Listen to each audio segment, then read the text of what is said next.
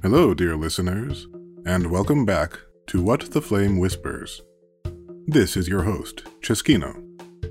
If you've been enjoying the podcast, I'd like to take a moment to request that you leave a positive rating and review on Apple Podcasts or your preferred platform, and to share the podcast with your loved ones.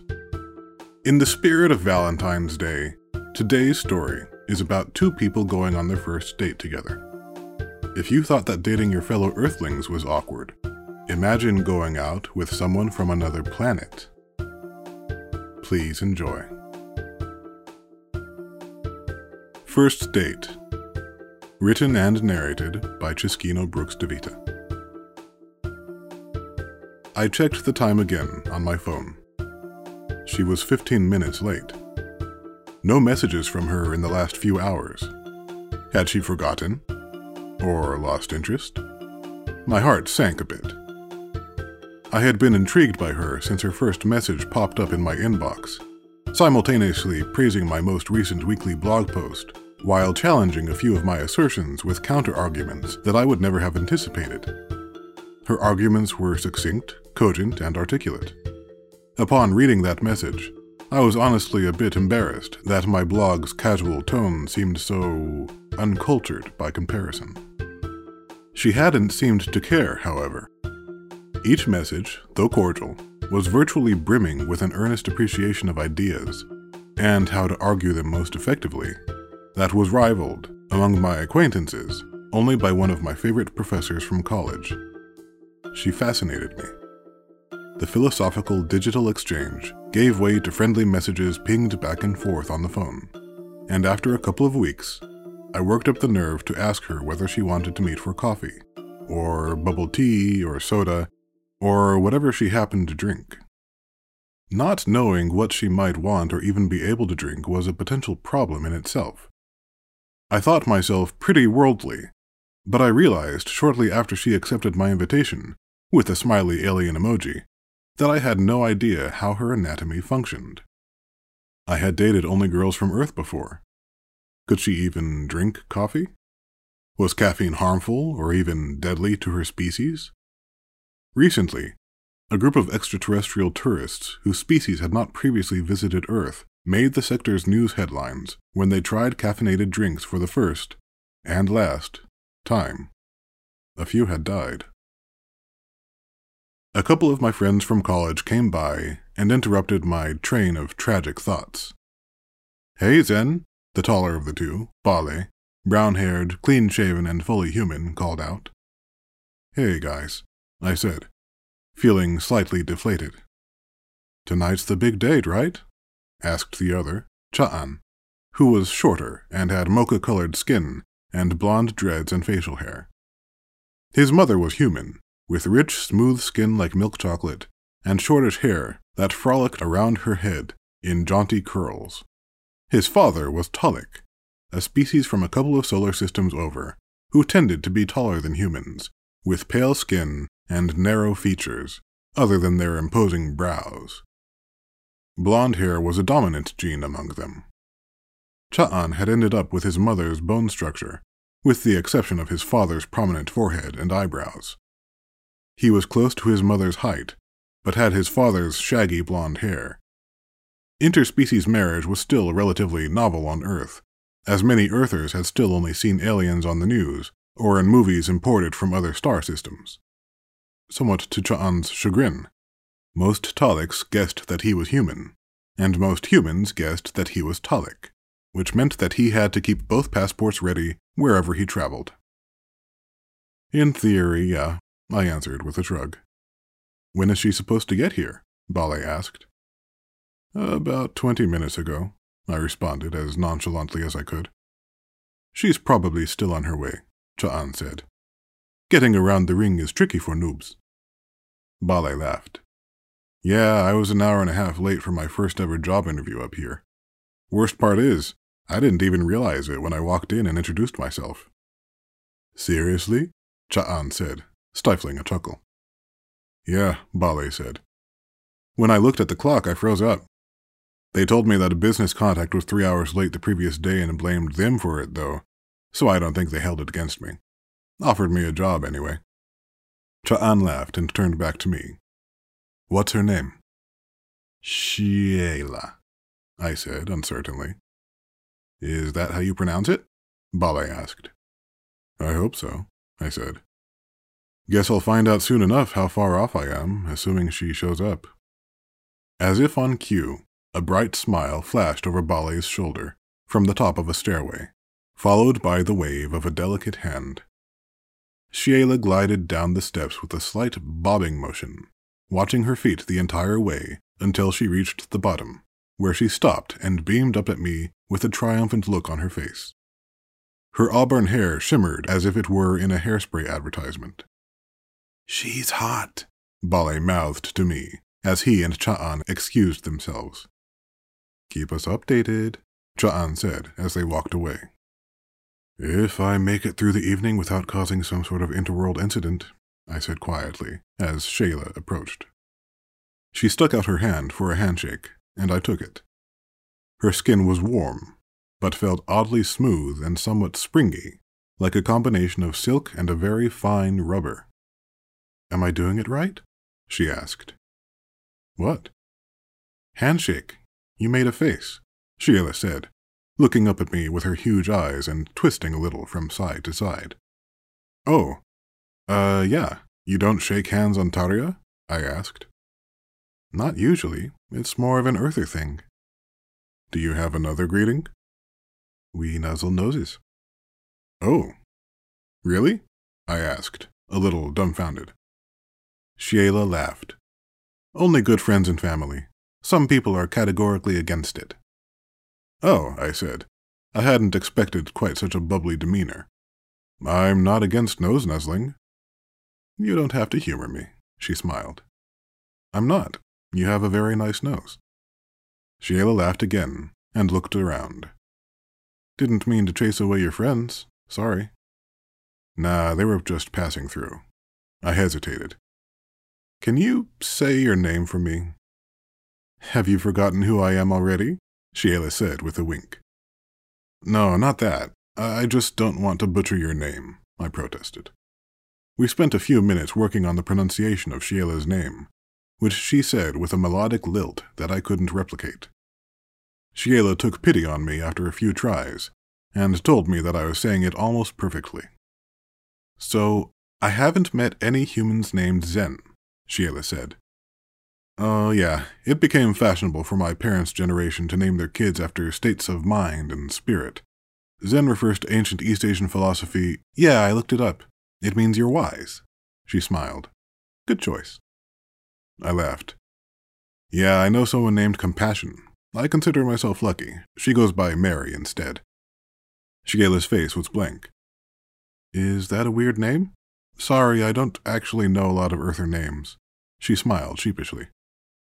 Oh, yeah, it's a little unusual, even in my generation, I said, rubbing the back of my neck awkwardly. So, I feel bad for asking, but are you okay with coffee? We can get something else. We don't have to get anything, actually. Coffee's fine with me if it's what you want, she responded.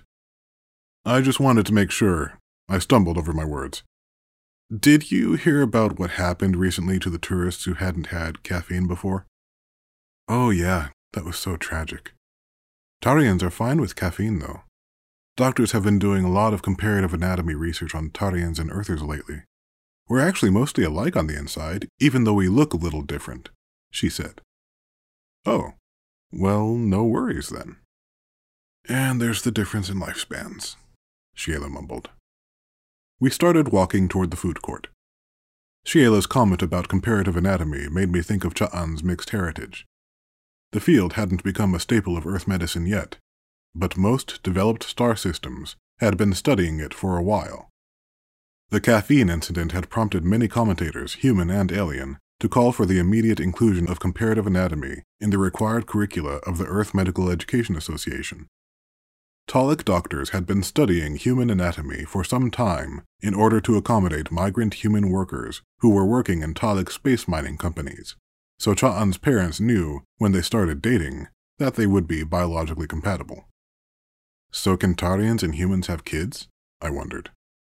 Realizing I had asked the question aloud, I stopped, mortified, and covered my eyes with my hand. Shayla giggled. I was just curious. I offered feebly, staring at the floor. Actually, yes, some Tarians and Earthers have had families with a bunch of kids. Works a little better if the woman is Tarian since the pregnancy is longer than it would be for two humans making a baby, but it's shorter than for two Tarians. Makes the Tarian woman feel like they're on vacation, Shayla said, nudging my elbow with hers. I smiled. Can't argue with that, I said. But why the time difference? Oh, well, like I said, we tend to live a little longer than Earthlings, Shayla answered. Her eyes suddenly opened wide, and she covered her mouth with her hands and looked at me tremulously. What's wrong? I asked, confused. Had she suddenly realized the nature of the question I had asked? I'm sorry, she said, her voice muffled by her hands. About what? I called you an Earthling. It took me a moment to understand, then I laughed. Oh, don't worry about it. She looked unconvinced. Seriously, I don't think anyone on Earth cares. I know it's not politically correct, but there's not any genuine negative history involving that word. I don't want to sound like one of those invaders in old Earth movies who are always calling Earthers Earthlings, Shayla said through her hands. I couldn't keep myself from chuckling. You don't. A few minutes later, we were sitting at a table with a couple of bubble teas. As Shayla sipped on her drink, I allowed myself to stare at her fine but striking features. Huge dark eyes with impossibly long lashes, a slender nose, delicately elevated cheekbones, a defined but still soft jawline. A row of dark dots ran over each eyebrow, a natural birthmark that every Tarian had. I had heard that some Tarians looked at the shape and formation of the dots as an indicator of personality, and sometimes even a predictor of the future, sort of like palm reading. I wondered whether Shayla believed in that, although I didn't dare ask her tonight. Her mouth was wider than most humans' mouths in proportion to her face. When she smiled, I could see her narrow, perfectly straight teeth. Tarians had 3 canines on the top, and 2 on the bottom on each side, and their teeth were much sharper than most humans. It sounded frightening when I first read about it, but seeing Shayla in front of me, I thought it looked cute. Shayla looked up, caught me staring, and laughed into her straw. So, you mentioned the age difference, I started. Her eyes widened. I'm not asking how old you are. Just wondered, since you brought it up, what's the average life expectancy on Taria? It's longer than on Earth, Shayla said, avoiding eye contact. That's what I heard, but I actually don't know the conversion rate between Tarian years and Earth years, I said. I regretted bringing it up, realizing that Shayla seemed uncomfortable with the subject. Never mind, sorry. No, she said. I should tell you how old I am. I really didn't mean to put you on the spot. You didn't. I'm 83 in Tarian years. The number gave me a jolt, but I maintained the best poker face I could, and tried to remember how long a Tarian year was in Earth years. Okay, so that's only... Wait, Tarian years are longer than Earth years. 136 in Earth years, Shayla said quickly. I didn't say anything for a moment. Shayla stared at her tea. Wow, I finally said. You don't look a day over 23. She laughed. In Earth years, you mean? Yeah, we age pretty slowly. I wasn't sure how safe it was to ask more questions about her age. A long time ago, way back before we became connected to the star grid, Tarians had a much lower life expectancy, closer to Earther lifespans, Shayla offered. By closer, you mean about 200 years? I couldn't help it. Shayla burst out laughing. Actually, yeah, that's exactly what I mean. Medical advances and general improvements in the quality of living on Taria have increased the typical life expectancy since then, though. Dare I ask by how much? The oldest people I know are about 5 centuries or so. Earth centuries, that is. Ah, I nodded. I didn't think I'd have been much more shocked if they had been Tarian centuries. So... I searched for something to say, but I couldn't stop thinking about that number. Human lifespans had steadily increased over the decades leading to Earth's first contact with the star grid, and we could now reasonably expect to live up to a century and a half. But that was still barely older than Sheila was now. I wondered why she was interested in talking to me. "You must have seen so many things by now," I said. "So many more than I have," I thought. "I guess," Sheila said, casting her glance sideways. "But there's so much more to see, especially here on Earth." "More than Antaria?" I asked. "Yeah. I've been reading your blog. Well, you knew that. But you do a lot of traveling, right?" I smiled. "I've never left the solar system. Look at you. You came halfway across the galaxy to get here." "Sometimes you have to get up and move if you want to find something worthwhile," Sheila said in return. "But I don't mean interstellar traveling. You've actually explored your whole planet. You even went to Jupiter, right?" "Well, yeah, but that just seems so much smaller than moving to a new star." She scrunched up her nose.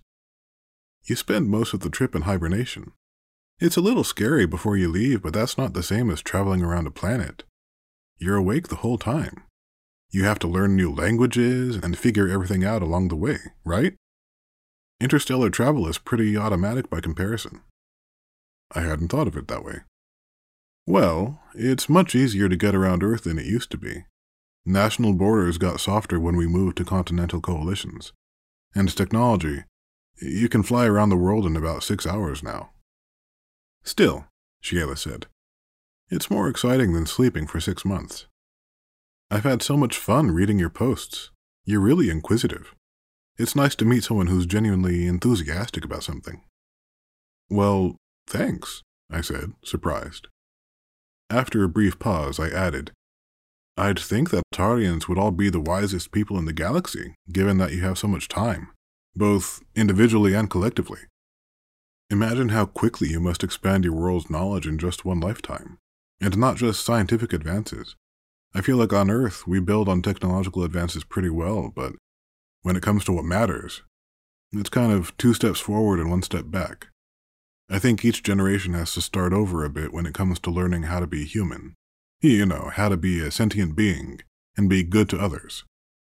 But maybe that would be the same no matter how long we lived." I stirred my tea bubbles with my straw. Sheila's eyes had narrowed slightly as she listened. She stared at me thoughtfully for several seconds, and then the corners of her mouth tilted upward in a benevolent smile. She suddenly struck me as much older than her face and voice made her seem. "I get what you mean, Zen. But a lot of people on Taria are actually pretty jaded." Her deep, dark eyes seemed to stare through the table, at a place I couldn't see. "Most people I know back home don't show any sense of urgency. Those long lifespans are a mixed blessing. I think that a lot of Tarians just got used to the idea that they'd live for centuries, so they don't feel compelled to explore or even ask questions."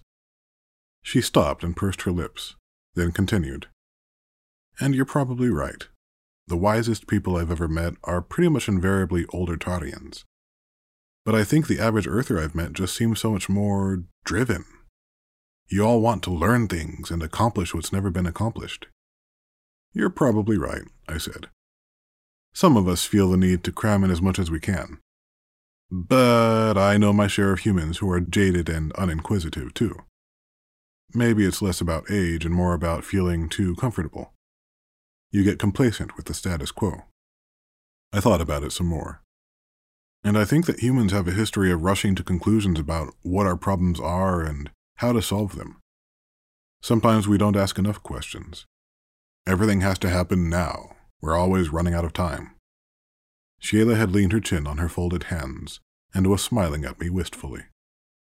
"Like an Earth movie," she said. Her teeth seemed to shimmer in the light. "You have to save the world in 2 hours." "Am I the hero?" I asked with a smile. She winked. "You could be." I looked at our empty cups. "Would you like to take a walk?" "I'd love to," she said, blinking slowly. As we walked, Sheila asked me questions about the history of the ring. Its name was purely functional. While the ring was technically a huge space station, It circled Earth like a mechanical version of Saturn's rings. It was actually one of humanity's crowning accomplishments, and the impetus that led to our first contact with the star grid. When neighboring planets saw that the people of Earth had constructed an extraterrestrial device of such scale and complexity that required the cooperation of people around the world to build and operate, they reasoned that the time had come to initiate contact with us. Shiela nodded at this point in the narrative. That's been standard procedure for the better part of a millennium in Tarian years. Self-determination. Let the people of each planet evolve spiritually and scientifically until they're ready to join the grid as productive citizens of the galaxy. We don't have a lot of access to pre-grid history on Earth yet, I said. I've heard that something terrible happened to prompt that approach, but what was it? Shiela frowned and stopped in front of a transparent wall that allowed a crystal-clear view of the stars. Representatives from the grid went to a particularly violent planet to intervene. It was full of war and genocide. They tried to end the killing by opening the people's eyes to the broader civilization around them, around the galaxy. They thought that it would inspire the people doing the killing to stop, to accelerate the revolution. Rostock. I attempted to sound out the name of the planet. That was about the only concrete detail I had actually heard before. Shiela nodded. What happened? I asked, hesitantly. She sighed. The most powerful people in Rostock played along long enough to get access to some of the grid's shared technology. As soon as they could figure out how to use it to make more powerful weapons, they turned around and used that knowledge to exterminate their enemies back on their homeworld. The fighting spilled over to other planets that took sides. The bloodshed became even worse. I grimaced. Thousands turned into millions? She shook her head. Millions turned into billions. Their species was on the brink of annihilating itself. That's why the grid stepped in the first place. Nobody had ever seen a death toll that high on one planet. Millions of people dying. Shiela's eyes had turned glossy. I put a hand on her shoulder. We don't have to keep talking about this. She smiled and blinked a few times, still looking out at the stars. No, it's important to remember. My grandparents served in the grid security forces. They saw it firsthand. It was horrible. But that's why the policy is in place. We don't want to allow people to kill each other, but it's even worse when it's not contained. That's the rationale, anyway. The lesser of two evils, I think you call it on Earth. Yeah, I whispered. I actually kind of hate that expression. Shiela laughed, although I still heard the pain in her voice. I put an arm around her shoulders and gave her a gentle squeeze. Thanks, she whispered, leaning her head momentarily on my shoulder. After a few seconds of silence, Shiela straightened up and turned to look at me directly. Do you ever wish you were back on Earth, instead of up here in the ring? Not really, I responded, glancing sideways and sticking out my lip as I considered the question. When I was growing up, I'd look up in the sky and see the ring. It was like a huge, shiny rainbow. It made me feel that I was connected to a world that was much larger than the things I saw around me. I've seen pictures of the sky on Earth before the ring was built, and it just looks so lonely to me by comparison. Being up here makes me feel connected to a bunch of different worlds at once. Shiela smiled. I like the way you think. So, she said, stretching her arms behind her. What do I need to know if I'm going to spend some time down on the surface? Are you going down for work? I asked. Let's assume that I'm just sightseeing with a very good tour guide, Shiela responded. I provided a broad overview of trends in global history and politics over the prior few centuries. Earth had collectively adopted a new timeline since joining the grid, the Interstellar Era, or IE, with the year of first contact set as year 0. During the early part of the second millennium CE, before first contact, Earth governments had formed supranational federal systems known as the Continental Coalitions, which had in turn enabled the cooperation necessary to build the ring, and subsequently manage interaction with other planets' governments, the Grid Council, and the Sector Consulate. The grid served the whole connected galaxy, while sectors were clusters of star systems grouped together by locale. Sheila explained that the Tarian system, by contrast, operated more like city-states with one overarching global parliament. Not many people lived outside the cities, except farmers and rangers. We came to a staircase, and Sheila suddenly stopped as I started to descend. "Are you okay?" I asked. She nodded. "I was hoping we wouldn't encounter too many of these tonight." I was confused. Too many of what? Sheila smiled sheepishly. "You're going to laugh." I promised to try not to. She sighed. "Stairs." I looked at the stairs. "You wanted to avoid stairs?" I started to wonder whether this was something I should have known. "It's not a big deal," Sheila said, shaking her head. "Stairs aren't common on Taria. We've had high technology for so long, we have high-speed elevators between levels in pretty much every building. Tarian architects eschew stairs because they see them as an inefficient use of space." "Nice use of eschew," I said. "Would you like to go another way?" Sheila shook her head. "No, I should get used to taking stairs if I'm going to spend time here. There are even more of them on Earth, right?" I nodded, frowning thoughtfully. "Practice makes perfect." Sheila giggled and proceeded to walk slowly down the stairs the same way she had when I first saw her, bobbing up with each step before firmly planting her foot on the next step. When she got to the bottom, she turned and smiled at me, her lips shut tight. I wasn't sure, but it looked as though she was blushing. "Perfect form," I said. She laughed again. "Thanks." We found ourselves in an observatory with a breathtaking view of the Earth. I stopped and stared.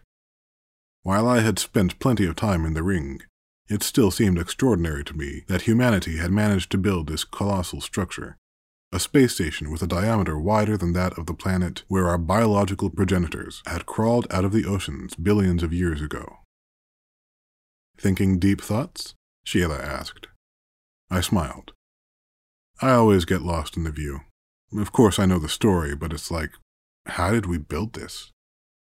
"Wait until you see the capital," Sheila said with a wink. "The capital of the star grid, right?" "Definitely on my bucket list," I responded. "Why wait?" "Well, I could use a guide." "I know a person," she said, looking through the glass at the Earth and the ring. We stood side by side for a moment, admiring the view. After a while, she spoke again. "What's that?" I turned to look, then grimaced. It was my turn to share some unpleasant history. "Oh, that's the sphere." "The sphere?" "Yeah, you haven't heard of it?" Sheila pursed her lips and shook her head. "No. Should I have?" I gave it some consideration. "I suppose not. The Earth Tourism Agency probably doesn't say anything about it in their promotional materials. I can see why they wouldn't." "I feel like I should have known about this," Sheila said with a frown. "So I could impress you with my knowledge." "I'm already impressed," I said, smiling. She blushed again. "So, the sphere." I wasn't sure where to start. I guess I'll start at the beginning. About 50 years ago, Earth was a less peaceful place than it is now. There weren't any major wars going on at that point, but there was always the threat of violence. There were also other types of organized violent conflict. Isolated acts of terrorism, for example. "So, ideologically motivated as opposed to fighting over resources?" Sheila inquired. I nodded. "Yeah. The notion of resource scarcity started declining after we built ships that could travel to the asteroid belt and other planets. The technology to get there had to be extremely efficient already, so we had already made huge strides with solar energy and other types of power. And then, once there were massive mining operations in place, the issue was no longer having enough materials to build. It was more about where to start and how to prioritize. When the ring opened, the open space allowed a lot of people to move off the surface, and there was suddenly much more space for agriculture both on the surface and in the ring. Food scarcity kind of stopped being a thing." Sheila smiled. Progress can happen quickly. I tilted my head to the side. Some of it. She frowned. So, what is the sphere? Right. As I said, most remaining conflict was ideological. Extremists holding on to certain group identities in the worst way. Some national or ethnic, some religious, some just out there. Extreme how? In the sense that they believed they couldn't coexist with people who were different than they were. Like on Rostock, she added. Yeah, I think so. We didn't have open war, but there were too many people who seemed to want it. They wanted war? Sheila looked bewildered. When they had peace? I nodded slowly. As bizarre as it sounds, yes. I think that most of them believed that it was inevitable. They didn't see themselves as warmongers. I honestly think that they viewed themselves as prophets, foretelling the destiny of humankind, Sheila said. It was a corroboration rather than a question. Sound familiar? I asked. Too familiar, Sheila said, her brow furrowed. She fixed her serious expression on me. Zen, as good as you are at explaining things, I can't help but notice that you still haven't told me what the sphere is. The sphere is where the warmongers live. They live there? All of them? Pretty much, yeah, I responded. Together? She added. Yes. How? I don't understand. Most humans had gotten to the point where they were tired of armed conflict, unsupportive of it. There were enough resources to go around, and most people didn't believe in intrinsic divisions between humans anymore. We still celebrated cultural differences, but we came together to do it. Most people finally saw killing as something that needed to be left in the past. That's called sanity. So how did you get the people who wanted to fight to just move off the planet together, and not into the ring? Well, we gave them what they wanted. Sheila cocked her head to the side. What do you mean? We gave them a place where they could fight. Sheila's head turned slowly back toward the sphere. She didn't say anything for a while. I wondered what she was thinking. Had her opinion of humans suddenly dropped? So they're fighting each other in there? Like a war? Yes, it doesn't end. They're fighting right now, she continued. My shoulders slumped a bit. Yes, I assume. I hear it's a constant battleground in there. Her gaze never left the sphere. It looks so peaceful from out here. I'd never have guessed what was happening inside. I set my jaw and pressed my lips together. Maybe coming to the observatory had been a mistake. I hope you don't think less of Earthlings now, I finally said. Sheila turned back to look at me, her eyes wide. Then she laughed in surprise. Earthlings? No, not at all. In fact, I was just wondering how many lives something like the sphere could have saved on Rostock. If you think about it, it's basically the same principle as the grid policy. Let people fight until they've evolved enough to join the rest of civilization in harmony. But you Earthers managed to do it yourselves. You contained it. Sheila thought for a while longer, then asked, But how do you contain it? Why did they agree to banish themselves? That's a good question, I said. I think that the people in there believe that they're getting a leg up on the competition. There have been documentaries and news interviews about the people fighting, and they generally point to that theme. People who think that war is inevitable and natural go into the sphere to fight for their faction, whichever group that is. They don't need to worry about what the international community thinks. Where do they get their weapons? These days, I think most of them manufacture their own, so there are limits on how much firepower anyone has in there. Nobody can build a nuclear bomb, for example. They just don't have access to the resources. What if someone sneaks in the materials they need? Can't. People outside the sphere don't want war, but we're prepared to protect ourselves. We have automated guards that can neutralize just about any weapon and put any living creature on Earth in a coma in a heartbeat. Nobody's sneaking in or out, and people have tried. Who funds the factions, though? Sheila frowned harder. You're not arming them with taxpayer funds, are you? Good question, and heavens no, I answered. They're all self-funded. If people believe in their causes that much, they're allowed to go and spend their money on their wars. Sheila's frown continued to evolve into different manifestations. So people with lots of money can just pour it into perpetuating these conflicts? Oh no, I said. If you want to finance one of the factions, then you have to go live with them. There have been a few billionaires who have actually moved into the sphere to join the fight. The money is never enough to end the conflicts in any one faction's favor, but true believers always think they can win. So what about now? How do you keep people from bringing the fight to Earth or the Ring? You might be surprised at how readily people volunteer to move to the sphere. They think that the rest of us are all clueless, and they'll take care of us soon enough. First, they need to take out their true enemies, and then we'll all either surrender or join them. That's the sort of thing I've heard, anyway. And as I mentioned, anyone who tries to start a fight outside the sphere won't last long. The Guardian bots take them out right away. Wow. But who controls the Guardians? No one. It was a risk, but the leaders who were spearheading the charge to global peace realized that we all needed skin in the game. So a group of engineers from all over the world programmed the bots to be autonomous. They went through a ton of testing, and every government had a chance to review every line of code. It took years before there was consensus, but there was finally enough pressure from politicians' voter constituencies to make it happen. How do you update them? We don't. They're basically their own species. They're not programmed with a full AI, so they don't have the capacity to feel something such as ambition or resentment. They simply watch for aggressors, and they respond with commensurate force to nullify the threat. And everyone on Earth agreed to this. Well, nothing is ever unanimous. Some people were resistant to the sphere on moral grounds, and some to the Guardians because we couldn't be sure what they'd do if we set them loose. Between the people who wanted to go to the sphere and the people who wanted to send them there, though, there was more than enough support to outnumber the people who were against the whole idea. Sheila thought about it for a while longer, her hand on her mouth. So you keep it nearby so that you can send other people to the sphere if they want to go?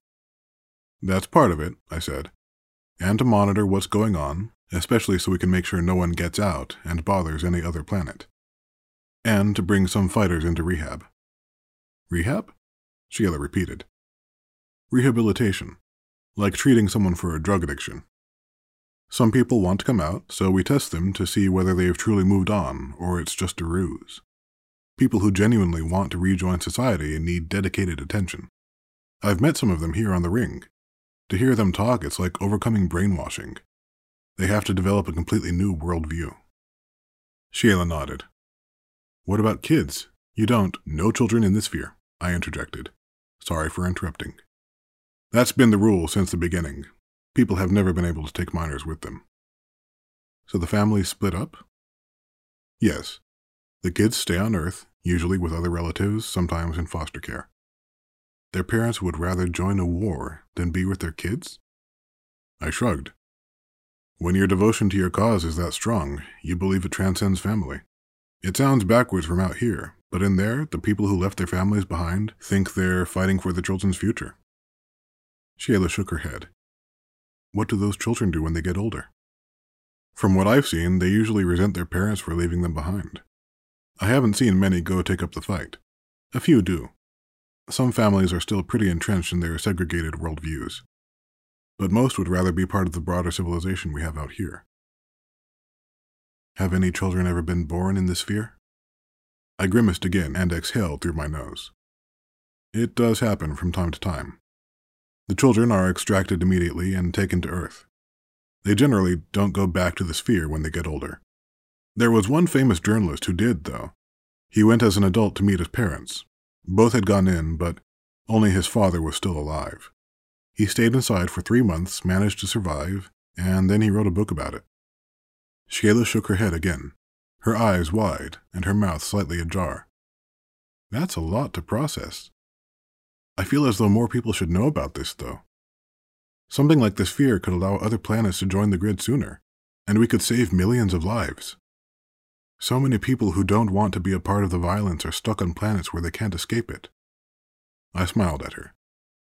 Maybe you'll be the one to pioneer a sphere system across the grid. Sheila smiled back at me. It's terrible that any sentient beings are killing any other sentient beings, but if they want to do it, then they can at least go somewhere isolated and leave the rest of us out of it, right? I shrugged. That's how we do it on Earth. Sheila stared through the window. Her gaze seemed distant this time. She wasn't looking at the Earth, the ring, or the sphere. War stopped being part of Tarian culture so long ago. There's been an abundance of natural resources for millennia. There's a vaccine or a cure for every illness on Taria. And everything moves so slowly. The notion of fighting over anything seems so foreign until you get off the planet. I did wonder how everyone's life expectancy was so high. She leaned against the glass and looked up at me. Her eyes narrowed and her brow furrowed, but her mouth opened in a smile. How do you know all this stuff anyway? Poli-sci major, I responded. Not that anyone's really listening to what I have to say. I'm listening, Sheila said. She rested her fingers gingerly on my forearm. What about you? I asked. I majored in interciv studies, intercivilization studies, comparing civilizations across planets, species, solar systems. I guess we're two of a kind, I offered. I think we are, she said. Her eyes seemed to glitter. If we're done reflecting on war, there's a garden upstairs. Plants from across the sector. It's beautiful. And there's an escalator. Low-tech Earth stuff, but you don't have to take the stairs. Let's go, Sheila said. She slid her fingers down to mine, and I squeezed her hand. We headed to the garden level. A few steps in, Sheila shrieked and grabbed my arm with both hands, then covered her face with one hand and laughed, her other arm tucked into mine. What happened? I asked, my heart pumping. The other people in the garden gave us wide-eyed glances and then looked away. Sheila pointed down with her free hand.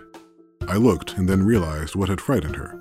The floors in the garden, like so many of the outer walls in the ring, were made of thick, reinforced glass so that visitors could see stars above, around, and underfoot, between rows of flowers. Sorry, I should have mentioned it before we came in. No, it's okay, she murmured, her head against my shoulder. I just hadn't seen any transparent floors since I left the capital. It caught me by surprise. I hesitated for a moment, then I leaned over and kissed her forehead. Her huge, dark eyes watched me, silent and still. Her lips curved in a soft smile. I started to get lost in her eyes and her lips, so I looked to the side awkwardly and thought of something to say. I like to come out here and enjoy the view, and think, I said. It makes me feel like I'm going somewhere. You are certainly going somewhere, Zen, Sheila said. Care to join me? I asked, trying to sound confident. Yes. She took my hand and led me farther into the garden.